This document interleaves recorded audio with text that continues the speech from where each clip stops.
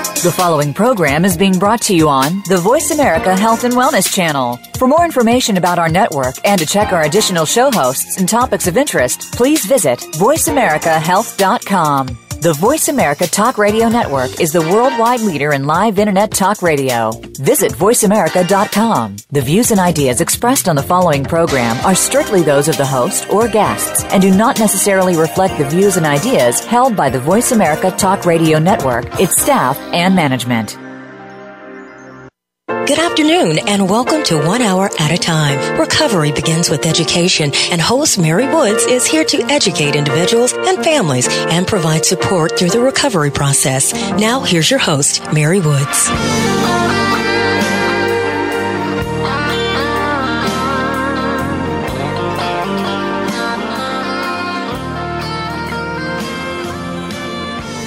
Good afternoon, everyone. This is Mary Woods, and I'm your host today. We have a very interesting show. Our guests today are Todd Wider and Jed Wider, who have each been nominated by the Producers Guild of America for Outstanding Producer of Documentary Theatrical Motion Pictures. And Todd is a graduate of Columbia University. He trained as a plastic and reconstructive surgeon, and he was active in the passage of the Women's Health and Cancer Act of 1998, federal legislation that was signed into law by President Clinton, which mandated insurance coverage for breast cancer. Reconstruction was named, and he was also named for his patient. He was also a volunteer surgeon for the Victim Services, an organization providing plastic surgery to victims of abuse, and was a volunteer surgeon at Ground Zero after September 11th. 2001 attacks on New York City. Jed Wider is a graduate of Princeton, I believe, School of Public and International Affairs, and he is also a graduate of the University School of Law. He's a partner in a prominent international law firm in New York and a board member of the not-for-profit New York Volunteer. I'm sorry, this didn't come out on my paper, but you both didn't come to filmmaking as your primary careers, as obviously you're both been very successful in other careers. So how did you decide to make documentaries? And then we'll talk a little bit about your new documentary, which actually takes place here in New Hampshire. So we're all really interested in it. So I guess Todd or Jed, who would like to go first? Well, I can go. Both Jed and I had studied film in college. Actually, we both went to undergraduate at Princeton, and we both had taken a number of film classes. And so we always had film history and filmmaking as an interest of ours. I remember growing up, with our father, who was sort of a film buff, and we would have these sort of lengthy debates about film and film history and whatnot at the dinner table. So film and filmmaking and film history are always sort of a part of our background and upbringing. And I think we each sort of pursued sort of different professional careers briefly, for a certain period of time. But then we wound up going back to a great love of filmmaking. We began our documentary career almost about, I think, a little over 15 years ago with our first film, which is called Beyond Conviction, which is about truth and reconciliation in a Pennsylvania prison program, an experimental program based on a South African model of bringing together victims of major crimes or their families and perpetrators in an attempt to gain greater understanding and give a measure of restorative justice to the victims and their families. So that was our first documentary, and that film did quite well. It got very good reviews, and it was seen all over the country, and it wound up going to different interesting film festivals, and wound up getting on Oprah. And that was our first, taste of documentary filmmaking. Jed had produced some other feature films prior to that, but this was our first documentary filmmaking. And we saw this sort of socio-political resonance that the film had on those that saw it and those that heard about it. And actually we sort of witnessed firsthand the power of a film to sort of change things in a positive way, So I would say we were bitten a bit by the documentary bug. And we began with that film, and then we've produced something like 17 or so films to the current date. Very active in the space, and and some of the films have done quite well and achieved significant critical acclaim. One of the films that we helped produce was a film called Taxi to the Dark Side, which was directed by Alex Gibney, which won an Academy Award for Best Documentary a couple of years ago. And we also produced a film called Mea Maxima Culpa, Silence in the House of God, which you might know that was on HBO recently. That's about the abuses in the Catholic Church, in particular the case of the deaf children in Wisconsin that were abused by Father Murphy, and it was an interesting sort of perceptive, resonant film. We produced another film called Semper Fi Always Faithful, which is a film about the largest case of water contamination in American history, which occurred at the Camp Lejeune military base in North Carolina. And that film focuses on a gentleman who was in the Marines by the name of Jerry Ensminger, who's really an American hero, whose daughter unfortunately died when she was 11 or so of leukemia, and he went on a very long mission to find out why and who was responsible for this. And he uncovers this sort of great scandal and cover-up of this case of water contamination. And that film actually wound up in legislation with laws signed in the Oval Office by President Obama, and the law that was signed, which mandates that the victims of that water contamination get coverage and have insurance benefits. That law is actually named the Janie Ensminger Law. So that's an example of how a documentary can have a real measurable change on our society in a positive manner. And this is why I think we are so attracted to the documentary space, because you can have this real sort of social political resonance, and make people aware of issues that are important, and then people sometimes change their opinion about things or are moved in a certain direction, and you can you can make the society a little bit better in a way. So I think that's really why we went towards documentaries. Well, certainly your new film, God Knows Where I Am, speaks to what I hope is going to be changed in our mental health system. Coming from New Hampshire, this was the experience of a woman, Linda Bishop, who was determined to stay free of the mental health system after her early release from a 3-year commitment to New Hampshire State Hospital. Instead, she became a prisoner of her own mind, a fate which she documents in one of the most evocative and chilling accounts of mental illness and our system's failure to protect those suffering from it. And I just wanted to share with our listeners, in New Hampshire, there's an ability for someone who has been deemed, after thorough documentation, to be unable to care for themselves. They can be committed to the state hospital for up to 3 years, and then they can be conditionally released to a mental health center. And those conditions of release are actually kind of similar to what somebody has to do to stay out of jail to be on parole. They have to take their meds, they have to do certain things, and as long as they do that within the safety of the mental health system, they remain in the community. This enables people to get, in theory, quick intervention if they start to become symptomatic and are unable to take care of themselves. So obviously this failed for Linda Bishop, and maybe you could begin to talk about how did you hear about her, and how did you get interested in this?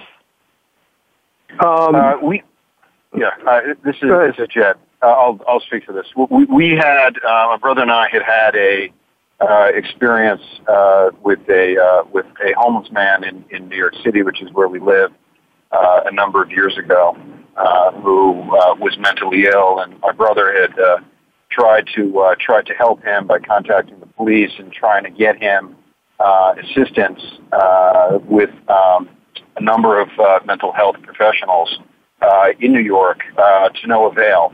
And through that process, we decided that we really wanted to focus on the issues involving society's treatment of the homeless and of the mentally ill, and a large percentage of homeless people are in fact mentally ill. And in a city where we come from, where the mayor is telling us there are approximately 65,000 homeless people, when the reality is that it's probably 3 times that amount, which is also not isolated, obviously, to New York, but is a problem in every major city and certainly small cities around all of North America. We came to a conclusion that, we didn't like what we were seeing. We didn't like the way that society is handling, the issues involving homeless people around this country, and also the mentally ill and the failure to provide for proper safety nets and adequate assistance, and also the failure to really include the families in the way that we assist the mentally ill, really prompted us to want to do a film on those topics. And several years ago, we came across a story that had been written by a writer in the New Yorker, Rachel Aviv, that specifically addressed the issues involving Linda Bishop and her story. And that prompted us to want to reach out to Linda's sister, Joan, who lives in New Hampshire, Linda's daughter, Caitlin, who also lives in New Hampshire as well. We spent a significant amount of time with them exploring the story, Linda's background, Linda's journey. She kept a journal, spent a significant amount of time with the journal, reading letters, and learning really about Linda's background, Linda's story, what Linda encountered when she was diagnosed as being mentally ill, and the years subsequent to that initial diagnosis, and the types of treatment that she had, did not have, how she rejected treatment, accepted treatment during the course of her life, and ultimately found her way into the criminal justice system and ultimately into the state psychiatric hospital, where she was subsequently released, and which really brought us to our story. The article itself is really more of a polemic that really addressed the issues of under what circumstances should a mentally ill patient be forcibly treated or not forcibly treated, and the article really dealt with many of the civil liberty issues, both from a social perspective but also from a legal perspective. The story that we told was more of a personal story. We told it from the first person. We used Linda's voice, Linda's words in her journal to basically repaint her life, repaint her story, and then ultimately repaint her journey into the state psychiatric hospital and out of the state psychiatric hospital, which eventually brought her to a camp for the homeless, and ultimately to an abandoned farmhouse in New Hampshire, where she lived for 4 months. And we'll be right back after this commercial to talk more about their film, God Knows Where I Am.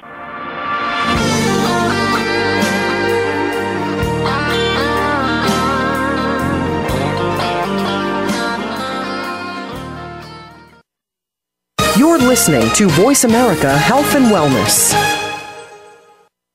Westbridge Community Services. Westbridge is a nonprofit organization dedicated to supporting the recovery of families and individuals who experience co-occurring mental illness and substance use disorders. Westbridge provides integrated dual diagnosis treatment for adult men and women using evidence-based practices. Visit our site today at westbridge.org and discover that doing what works in helping individuals and families gain recovery from dual disorders is important to the staff at Westbridge Community Services. Westbridge utilizes current evidence-based practices, consensus practices, and old-fashioned common sense to provide treatment to individuals and families that experience co-occurring mental illness and substance use disorders. That's westbridge.org, family-centered recovery for co-occurring mental illness and substance abuse disorders.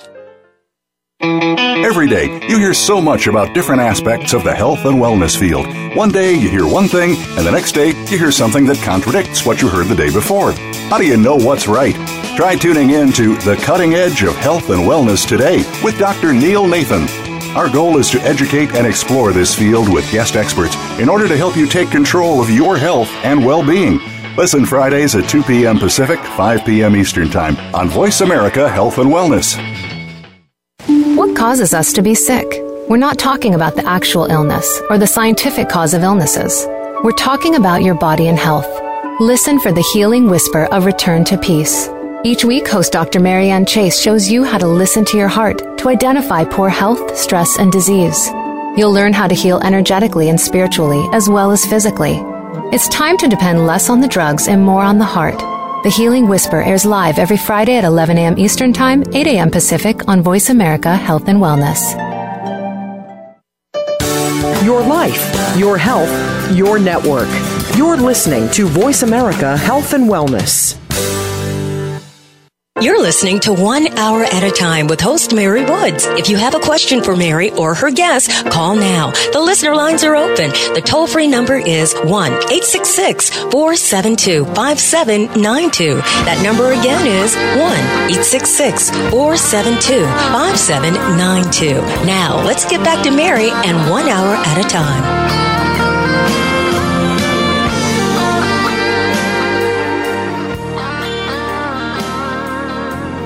Welcome back to 1 Hour at a Time. This is Mary Woods, and I'm your host today, and our guests are Todd Wider and Jed Wider,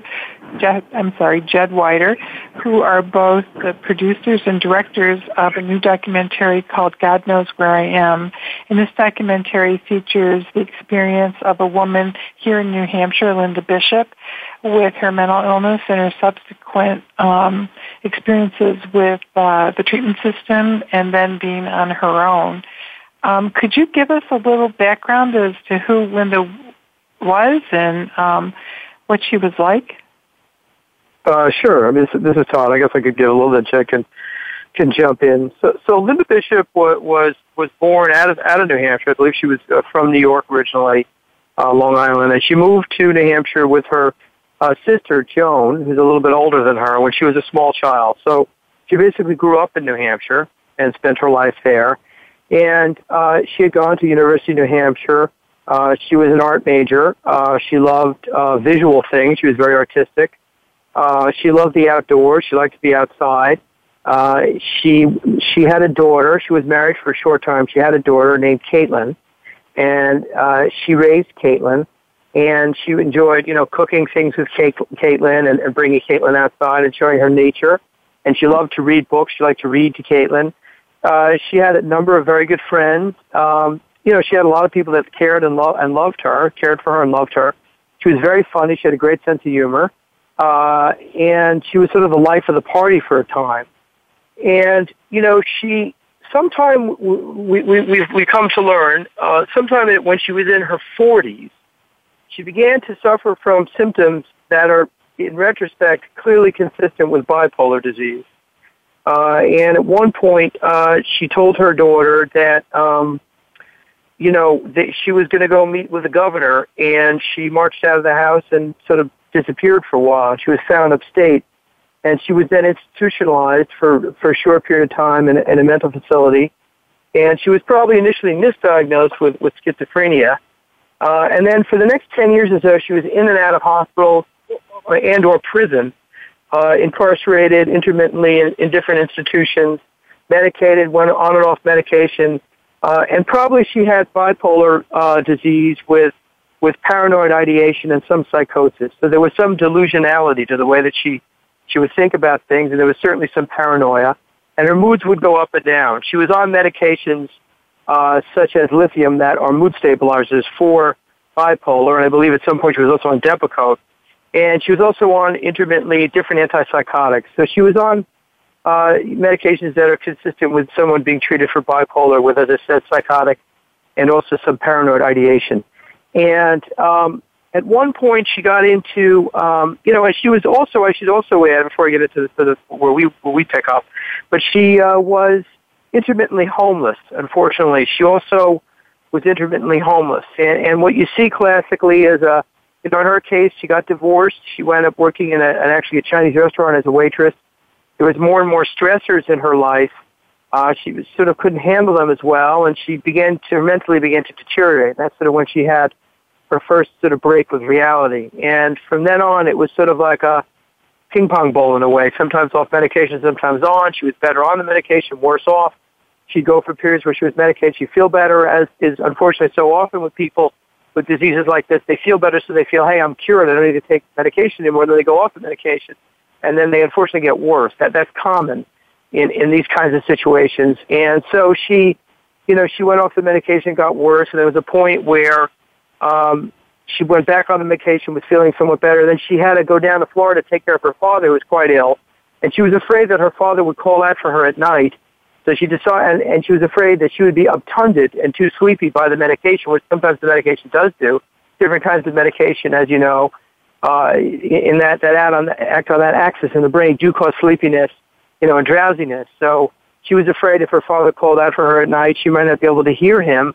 So she decided to make the decision to get off the medication then.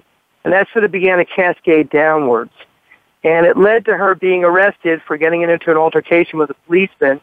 And she was brought in, and then the court decided she would be mandatorily institutionalized for up to 3 years. So she was brought to the state mental facility where she was placed.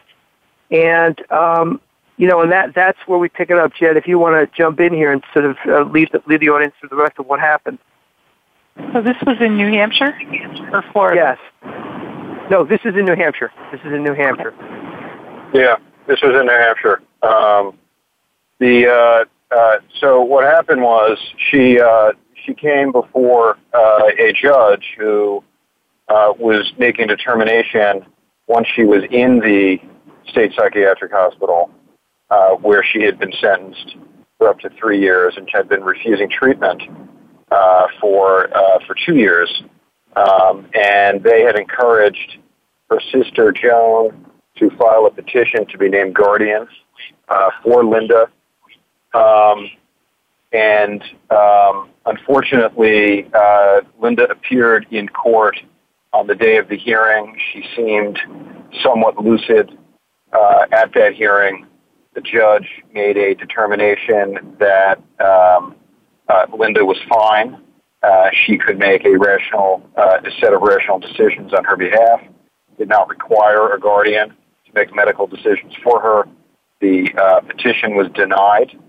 And at that point, there really wasn't much recourse left for the family members with respect to Linda's refusal to be treated at the state psychiatric hospital. So the state hospital made a decision after that point to unconditionally release Linda, really without any full plan whatsoever, really without an adequate safety net for her. And in early October, several years ago, Linda was allowed to walk basically right at the front door of the state psychiatric hospital, which she did. And she wandered down a path, eventually came to an area fairly close to the state psychiatric hospital, which was loosely called Hoboville. It's an area where many homeless people congregated. She spent several days there, and from there, she made her way into the woods and eventually came to an abandoned farmhouse. Linda had grown up working on farms. She was very familiar with how farms operated. She was very knowledgeable with regard to animals and plants. She loved astronomy. She loved food. She loved collecting corn from the farm and racing it right back into the kitchen as quickly as she could to have as fresh corn as possible.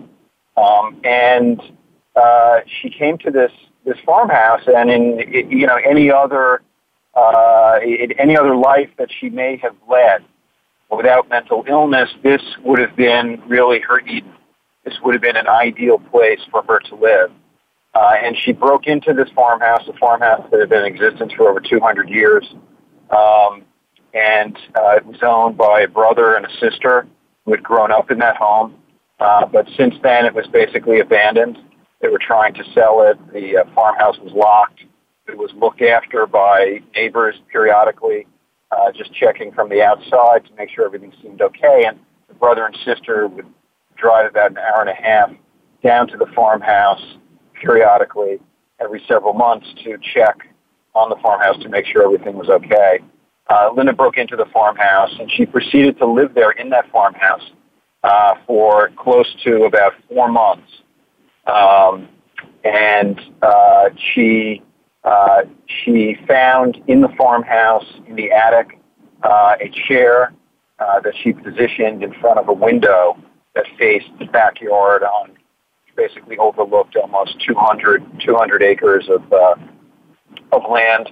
And at night, she would go out and she would collect apples from an apple orchard, a series of apple orchards that sat in the back of the property, and she collected hundreds of apples. She would go down to the brook that ran through the property and collect water from the brook. She would sit in the chair up in the attic, and she would read books that she had found in the attic that had belonged to the brother and sister who had grown up in that home. And she was full of life. She was an art history major. She was incredibly intelligent, and she also loved to read. And she sat there eating apples, looking out the window, and making really quite poetic, interesting, intelligent observations during the course of her day. She kept a journal of every day that she lived in that farmhouse. And that journal is filled with her observations as to where she was, what the house looked like, what she was seeing outside the window, red robins landing on branches, other types of birds landing on lilac branches, observations with respect to a baby deer that she saw that she thought was looking for her mother as they were attempting to avoid hunters.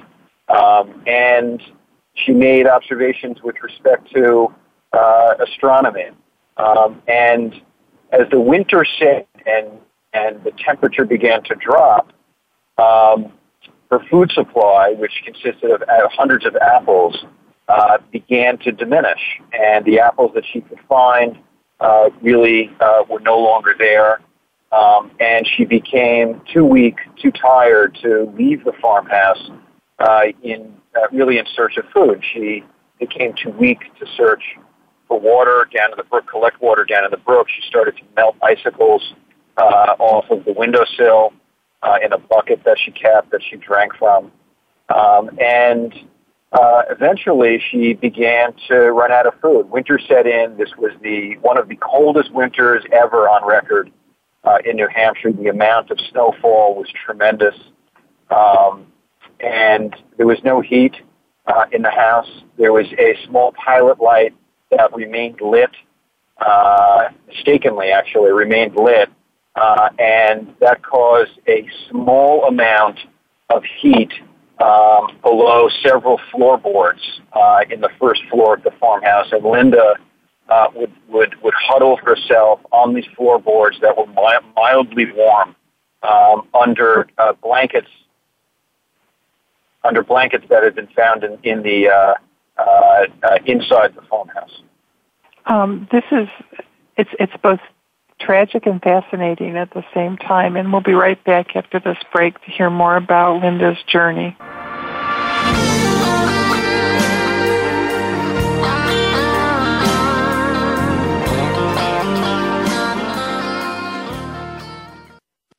You're listening to Voice America Health and Wellness. Westbridge Community Services. Westbridge is a nonprofit organization dedicated to supporting the recovery of families and individuals who experience co-occurring mental illness and substance use disorders. Westbridge provides integrated dual diagnosis treatment for adult men and women using evidence-based practices. Visit our site today at westbridge.org and discover that doing what works in helping individuals and families gain recovery from dual disorders is important to the staff at Westbridge Community Services. Westbridge utilizes current evidence-based practices, consensus practices, and old-fashioned common sense to provide treatment to individuals and families that experience co-occurring mental illness and substance use disorders. That's westbridge.org, family-centered recovery for co-occurring mental illness and substance abuse disorders. Can grief be good for you? Absolutely. It gets your attention, helping you evaluate your choices and relationships. Your losses define who you are. Tune in each week for Good Grief with host Cheryl Jones. Our show features those who have made incredible transformations by grieving their losses. You'll learn how to find your courage and strength. You'll discover the important things in your life and how to let go of things that are less important. Good Grief airs live Wednesdays at 2 p.m. Pacific Time, 5 p.m. Eastern on Voice America Health and Wellness. We are bombarded with information daily about happy life strategies, beauty products, and business success ideas. Are they truly going to make a change or just take the change out of your pocket? Tune in to Shelley's Show and Tell with host Shelley Hancock. Shelley will explore and recommend proven business ideas, as well as show you how to use the law of attraction to create health, happiness, and a prosperous business. Listen Mondays at 1 p.m. Pacific Time, 4 p.m. Eastern Time on Voice America Health and Wellness. Your life, your health, your network. You're listening to Voice America Health and Wellness.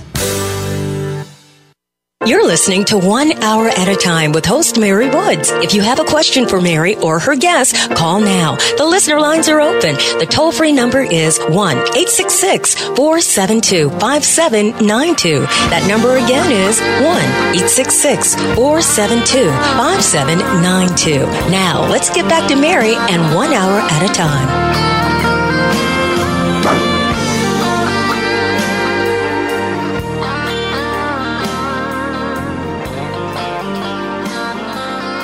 Welcome back to 1 Hour at a Time. Our guests today are Todd Weider and Jed Weider, who are the directors and producers of the new documentary called God Knows Where I Am, about Linda Bishop, a woman here in New Hampshire who seemingly fell between the cracks after she was discharged from the state psychiatric hospital. And do you want to kind of continue with our story of Linda and how she ended up? And Sure. So as the winter set in, which is, as I was saying, one of the coldest winters on record in New Hampshire, she began to run out of her food supply.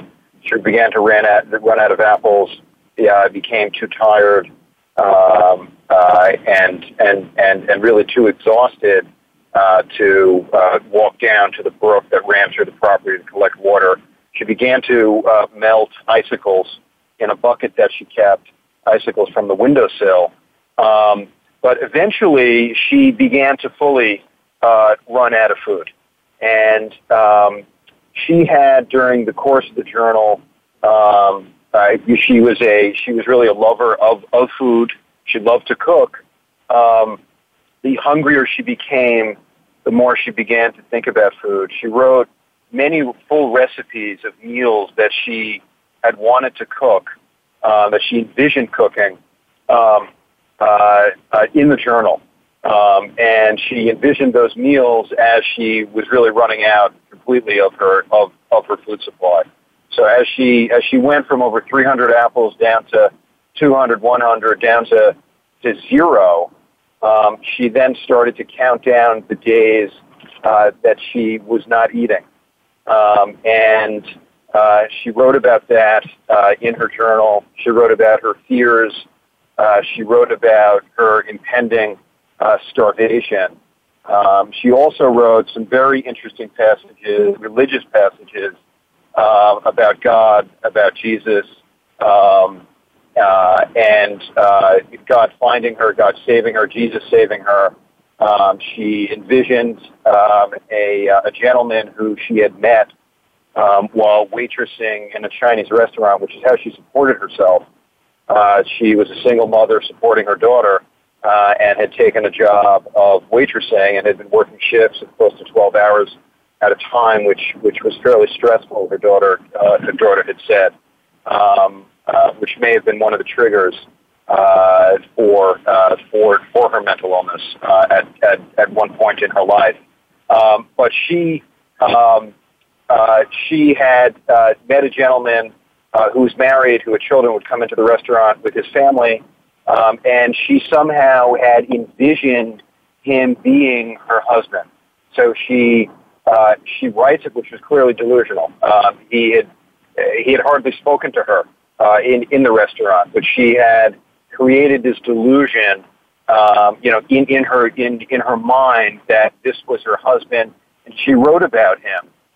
She wrote about when he was going to come eventually to rescue her. Eventually, really, this gentleman's name becomes really fused with Jesus coming to save her.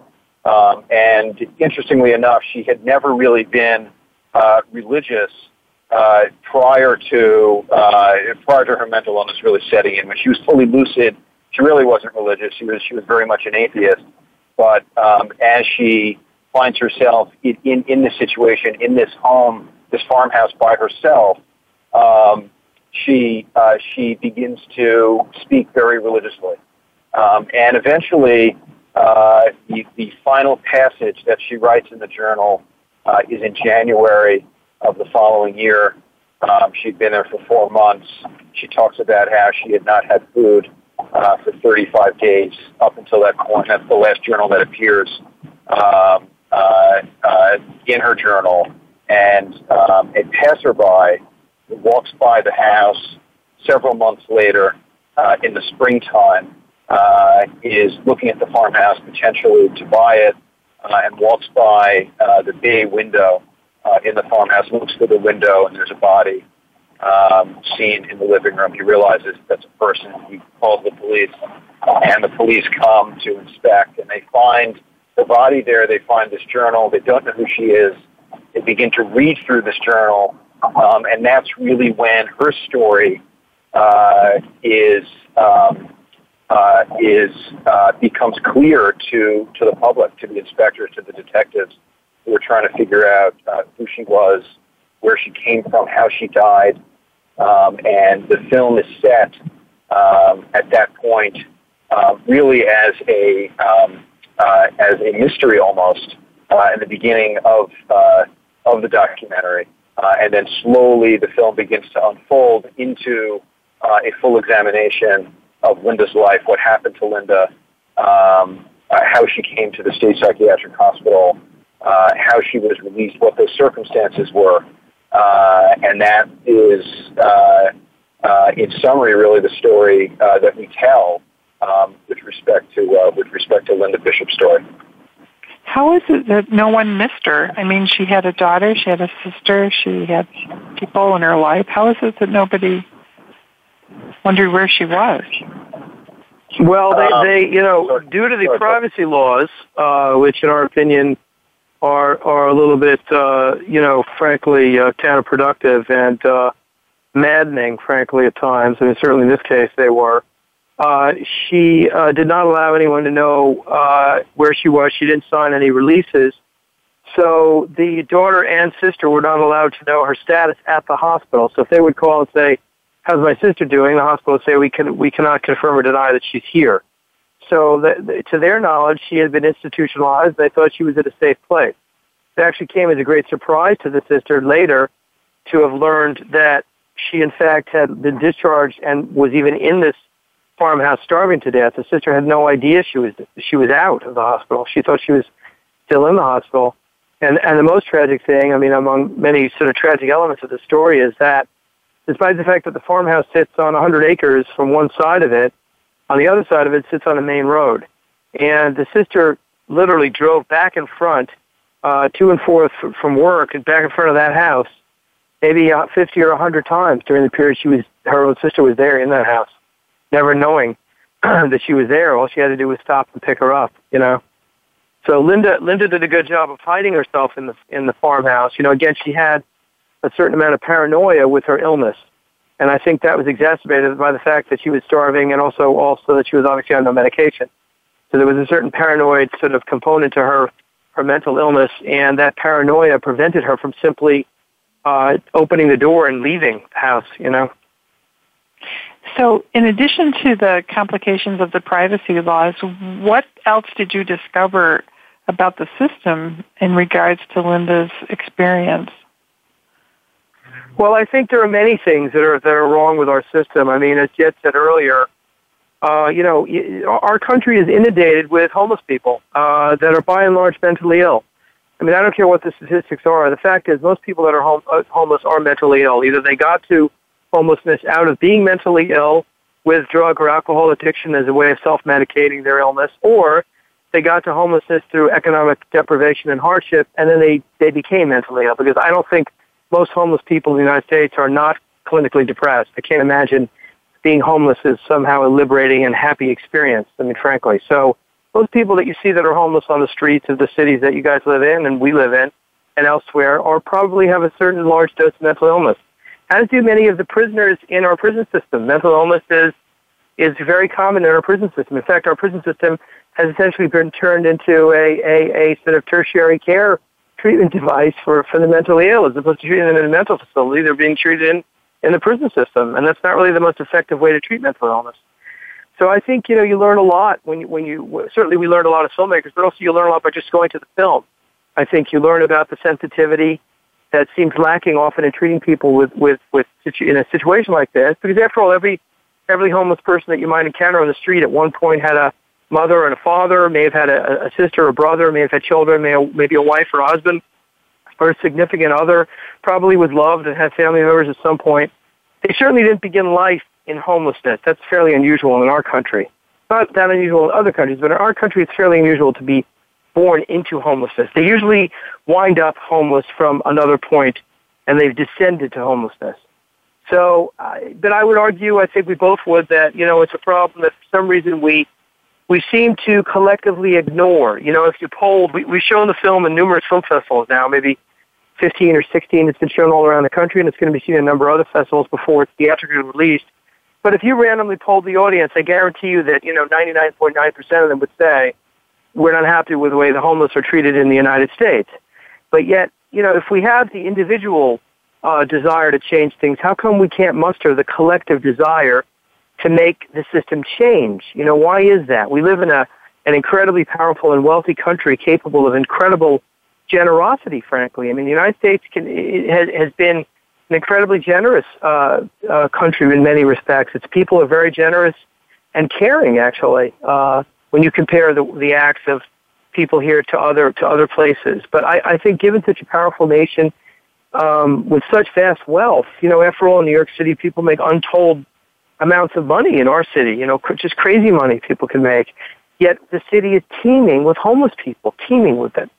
Every corner, it seems there's another homeless person, homeless woman, homeless man, sort of wandering around lost, often extremely delusional in another world, And if you even stop to offer them food or whatnot, they're so delusional they don't even know that you're talking to them often.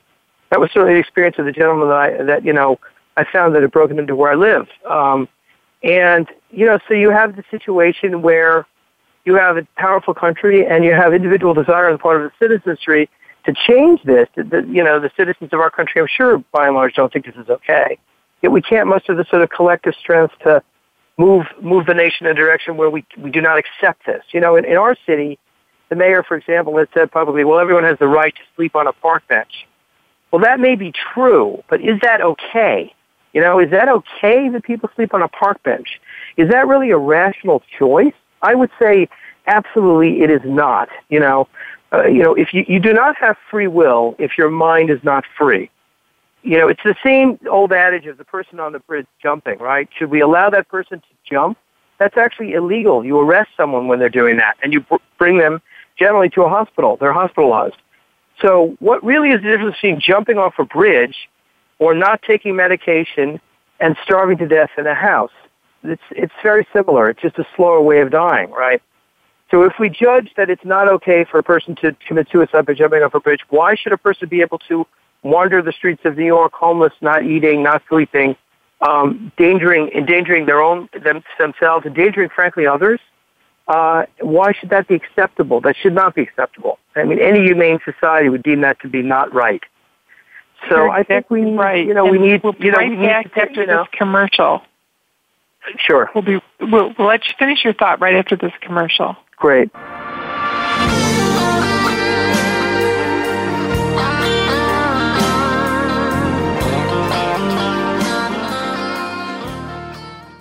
Opinions, options, answers. You're listening to Voice America Health and Wellness.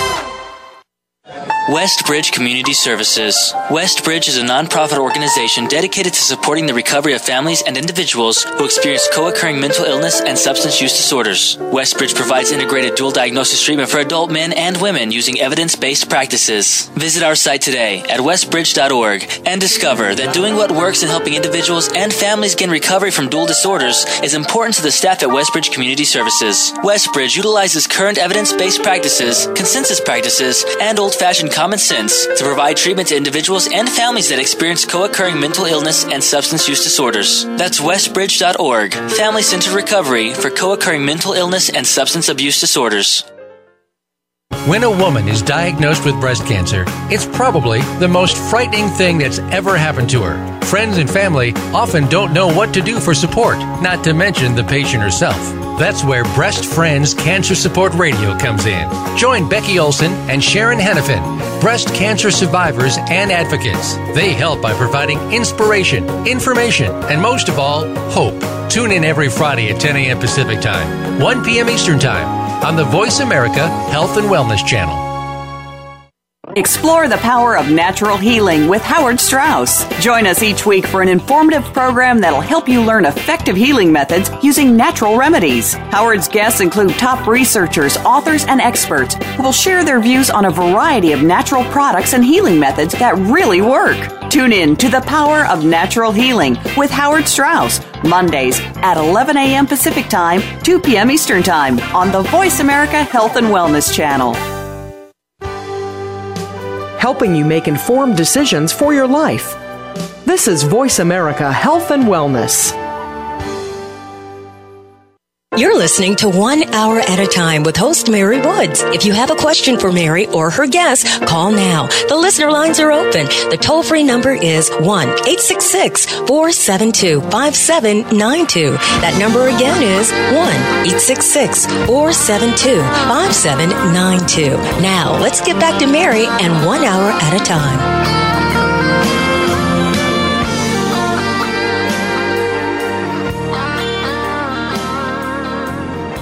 Welcome back. We have Todd Whiter and Jed Whiter on our show today, who are the directors and producers of a brand new documentary called God Knows Where I Am, about Linda Bishop and her experience here in New Hampshire after she was declared competent and discharged from the state hospital. And before we went to break, you were making some really great points. And one of the ones that I just wanted to reiterate was the laws that we have in place make no sense for people. As you said, it's illegal to jump off a bridge, but you can slowly starve to death in a farmhouse, or it's okay not to take your medicine. And,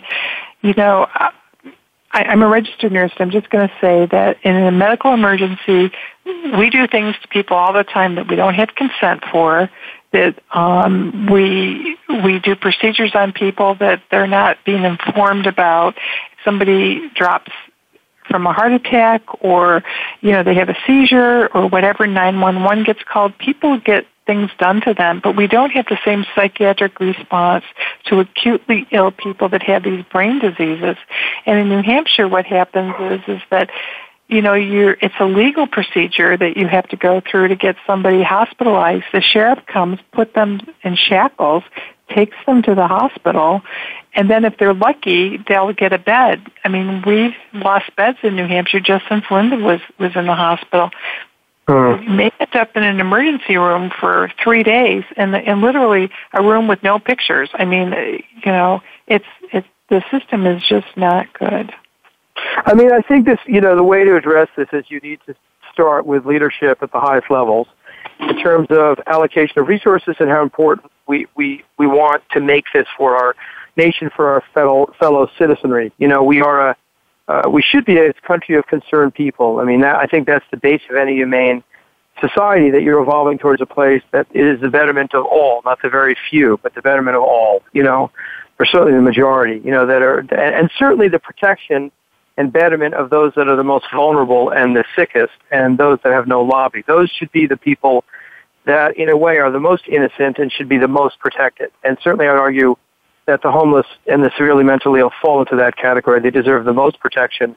They are the most vulnerable, and they deserve the most care because they cannot care for themselves. So they certainly do not deserve to be ignored or taken for granted or, frankly, whitewashed with this sort of, pseudo-libertarian label of, well, they made their own choice. This is the choice they made. We've encountered people along the road that said, well, Linda went there because she wanted to die, and after all, the motto of the state is live free and die, and she made a choice to die there, and that was her choice, and we should respect it. That was her independent spirit. And, I would argue strongly that is not the choice that she made.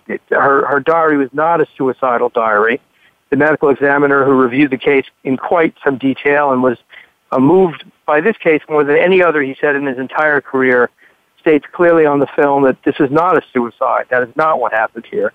And, those kind of things are not okay. This person did not choose to starve to death in a building because she was too afraid to open the front door and walk out. She was a victim of a treacherous and, very difficult disease. And this disease wreaks havoc on not only victims, but those that suffer, but also family members. And it wreaks havoc on our economy. Mental illness costs the American taxpayer an enormous amount of money in many ways that you don't immediately see clearly, for example, in Linda's case, Linda was hospitalized and spent over a year or so in that hospital, and Medicaid paid the bill of that hospital.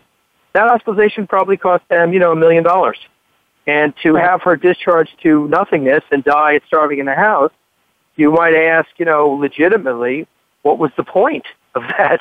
What was gained by that? How did that help? And, if you think about the costs of dealing with the end stage of mental illness, a homeless man gets hit by a car, a homeless man, commits an act of violence against another person, both people are injured, a homeless man winds up in a hospital with diabetes, has an amputation, people like me wind up taking care of their wounds for years and years. Millions and billions of dollars are being drained out of the system in dealing with these kind of situations. It would be far cheaper, I bet you, if someone studied this, it would be far cheaper to try to house people humanely, feed them, give them shelter, give them meaningful, ways of employment if they are suitable for employment. They're giving them medication that they need and giving them care. We did another film a number of years ago called Kicking It about the Homeless Soccer League, which is an international league of homeless people that's organized in different countries, and they play soccer. And when we were initially pitched this film, this is a film Jed and I produced, we thought, well, this sounds crazy. Why don't you just help pay for housing for homeless people instead of, making a soccer league? But it turns out that those people that join that soccer league, a very large percentage of them, I think over 80%, wind up not being homeless. They're plugged back into a society of caring people. They wind up seeking out employment. Their lives are changed by that societal communal experience. And I think that would be the case with many people in these situations. But I think that for whatever reason, we can't sort of get it together as a society. As we talked about before in our own city, our mayor argues that, it's okay to sleep on, anyone is entitled to sleep on a park bench. It's not illegal. Anyone has the right to do that. But I sort of would argue that why should that right be accorded? I don't think that's really appropriate. And I'm not talking about criminalizing homelessness. I'm talking about making it not acceptable for the rest of us, and therefore doing something and intervening and fixing it. If we should gather the homeless people together in New York and bring them to a place that they are housed in a humane manner. Many homeless people in New York City are afraid to go to a shelter because they're afraid that they will be hurt in a shelter. And in truth, some of the shelters in New York City are not very safe, And those people that feel very vulnerable and also are not often of sound mind are afraid to go to those shelters. They don't want to stay there. But what if how will our listeners know when the film is out and where they can go to watch it? How can they find out more about your film? Well, they can go on the website, GodKnowsWhereIam.com. It's www.GodKnowsWhereIam.com. And we give frequent updates as to where the film is playing in festivals, and we'll be also giving updates as to when and where they'll be able to see the film in their theaters and then later on cable and hopefully on television. Thank you both for being with us this past hour, and thank you for your passion. I certainly hope that this has the same result as some of your other documentaries, and we can start changing the conversation about folks that have mental illness and that are homeless. So thank you both. Thank you very much. I really appreciate it. Have a good week, everyone. We appreciate you joining us today for 1 hour at a time. Successful recovery from a substance abuse problem or mental illness depends on education and support of loved ones. Thank you for being that support system. Be sure to tune in next week for another hour of education and compassion, 1 hour at a time. We'll see you next week.